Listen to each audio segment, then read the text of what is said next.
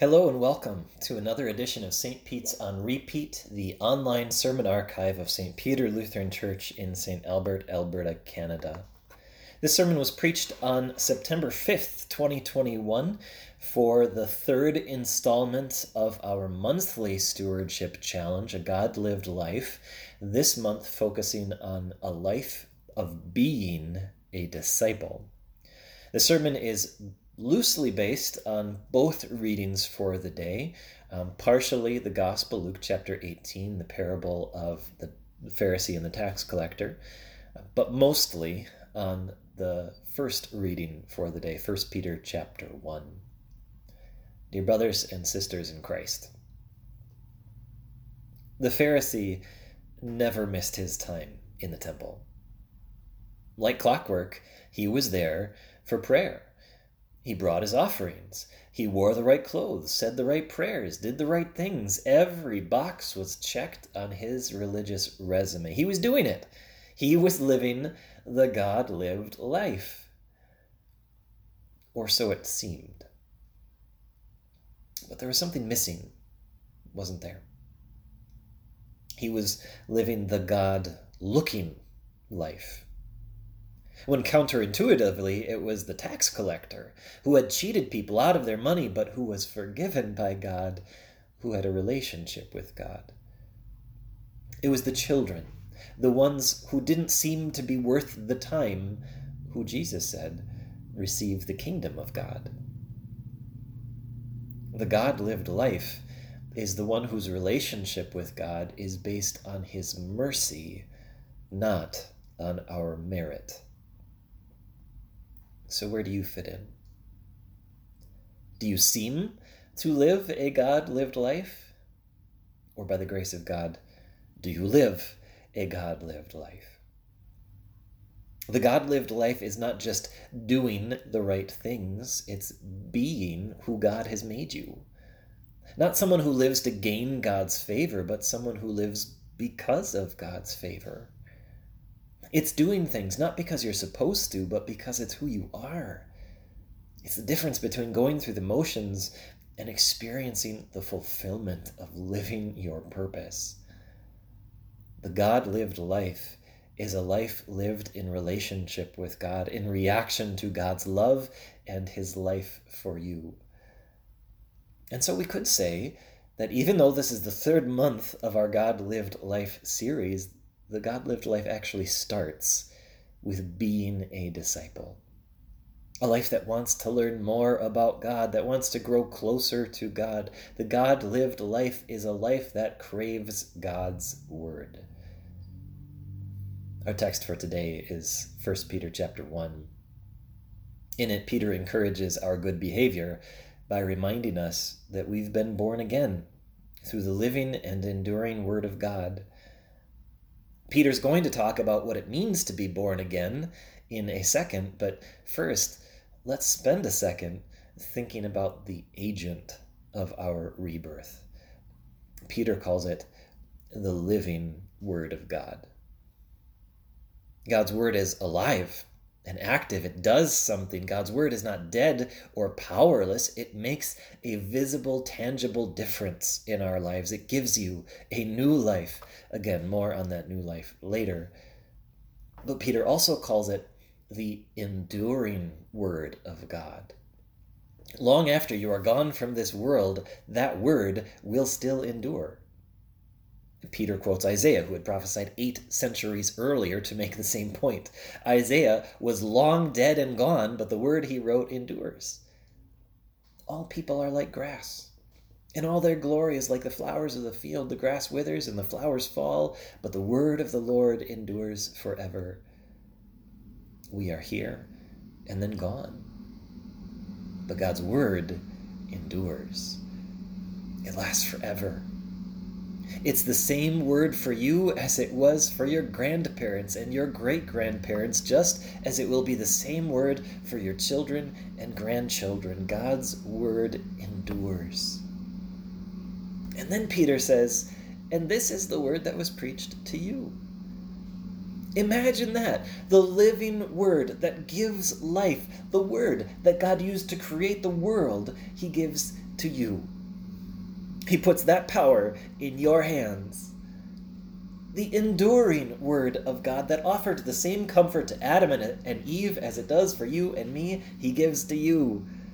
He puts that legacy and heritage in your hands.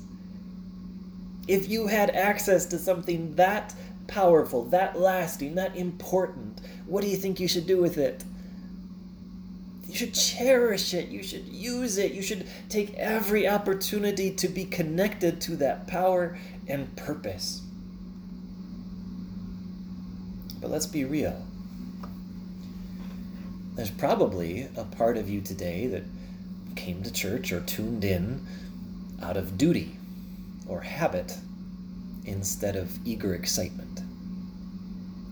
I'm sure you've had more than one day when a daily devotional wasn't what you were looking forward to doing with your time, but you felt like you had to, or maybe you didn't, and so you didn't.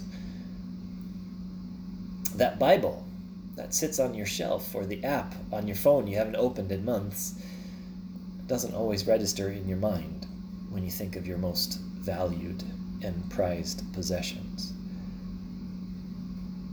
But if you sacrificed and went above and beyond to give someone you love a precious gift, and they acted like it didn't matter to them, wouldn't you be offended? If you saw a guy get down on his knee and give his girlfriend a diamond ring, and then you saw her toss it to the side like it was nothing, you'd be appalled. What does God feel when He sees our attitude toward His Word? That precious gift He's given us. What does God feel when He sees our attendance at Bible study, our faithfulness in daily devotion? Some days I don't even want to think about the answer to those questions. But in the living and enduring Word that God has given us, He shows us Jesus, the Word made flesh, as John called Him, doing what we often fail to do. Even as a 12-year-old boy in the temple, Jesus cherished the Word. He studied it and discussed it every chance he got. He used it to fend off the devil's temptations, to perform miraculous signs and wonders. But above all, Jesus used that Word to give you salvation. The living and enduring Word of God tells you of God's love for you. It tells you of the sacrifice God made for you, the forgiveness Christ won for you through His perfect life and innocent death on a cross. It is precisely and only through this living and enduring Word of God that God makes you alive through faith in Jesus. And now you are reborn. Peter goes on, he says, therefore, rid yourself of all malice and all deceit, hypocrisy, envy, and slander of every kind. Since you've been given new life through the death of Jesus, you have a chance to put your old ways behind you and to learn a few new ways too. Peter says, like newborn babies, crave pure spiritual milk, so that by it you may grow up in your salvation, now that you have tasted that the Lord is good. Could the picture be more vivid? Maybe it's just me, because I have a newborn, but when he is hungry, there is nothing in this world he wants more than milk.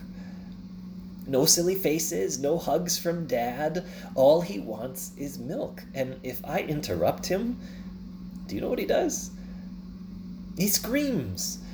His face gets red. He starts throwing his fists around. Why do babies do that? Well, first, because they like milk. It tastes good to them. But more than that, they need it. They need it to grow. Without it, they'd die. It's a matter of life and death. Now translate that picture to your reborn, newborn life in Christ. God's Word is just as necessary for our faith as milk is for newborn babies. Without regular feedings in God's Word, our faith gets weaker and would eventually die. But God's word tastes just as sweet as milk to a baby. I mean, really, what could be better than to hear that you are loved by God every day? So, of course, Satan wants to spoil that milk for you. Have you ever heard of post-Bible Basics syndrome? Bible Basics is usually the first Bible study people get involved in when they're new to Christianity.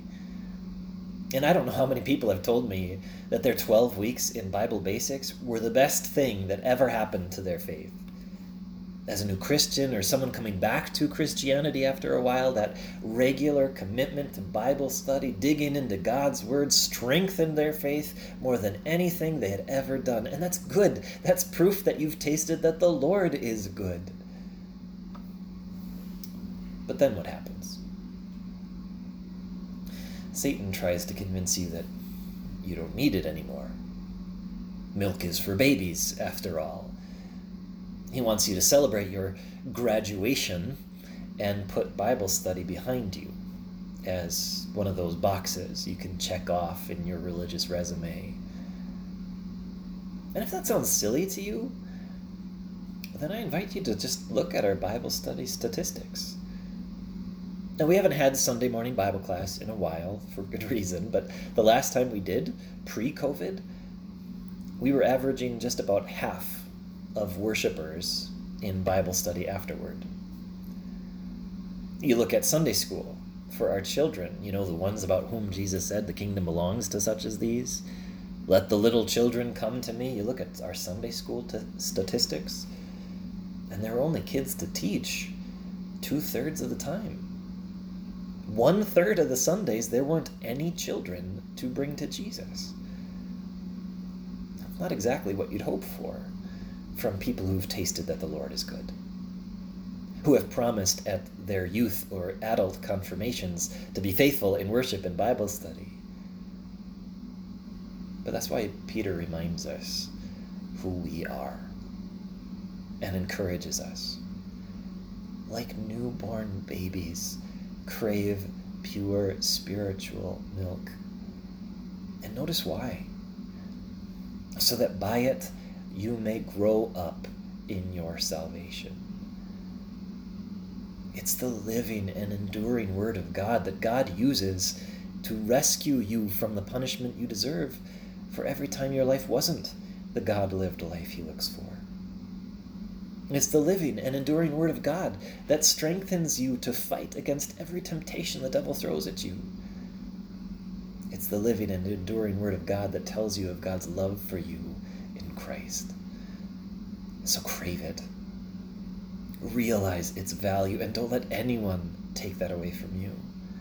By God's grace, commit to living a God-lived life in this respect. You have challenge cards this month. And on them, there are challenges for several aspects of craving the Word. Commit to coming to worship and Bible study. And let your brothers and sisters in Christ hold you accountable to your commitment. Challenge yourself to a daily schedule of Bible reading, to devotions with your family, to finding ways to be in the Word and protecting your time for it.